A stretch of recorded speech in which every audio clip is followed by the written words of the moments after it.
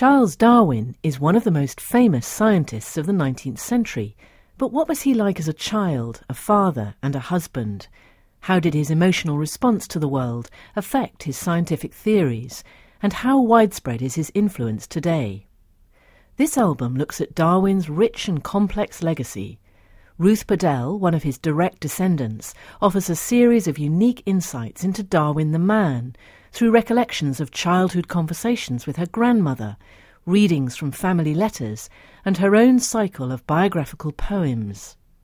Within the scientific world, Darwin remains an inspirational figure, both for evolutionary biologists and for many other practitioners. The Nigerian scientist Sheila Ochuboju reveals how influential Darwin has been on her own career, and Professor Colin Pillinger of the Open University compares the voyage of the Beagle with his recent mission to Mars.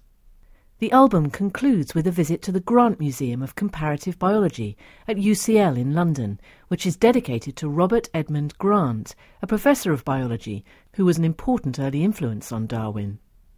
The tracks on this album were produced by the Open University in collaboration with the British Council. They form part of Darwin Now, a global initiative celebrating the life and work of Charles Darwin and the impact his ideas about evolution continue to have on today's world.